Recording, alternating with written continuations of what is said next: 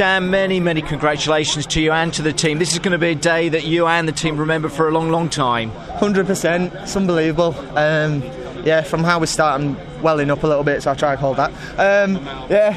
Awesome. Just the efforts of the team.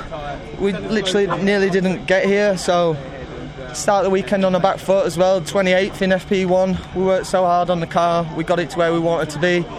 Got it nailed down. I knew I had it in my head what I needed to do, and I did it.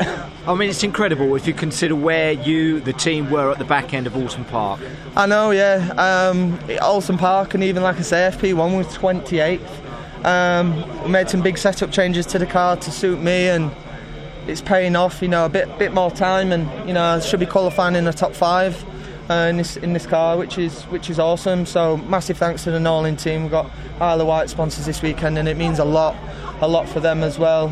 It's the 50th anniversary, so it couldn't timed it better. Well done. We knew it wouldn't take long for you to actually show promise in this championship, but has that race win and the podium come even quicker than you could ever have considered? Yeah, I mean, I've always had confidence in myself. I know I can do it given the right kit, and there's a difference between being able to do it and delivering. So this is the right kit, amazing. Isn't it? It is, it is. Norlin team, absolutely awesome. Like I say, it's the 4th day with them, and this is what we can do.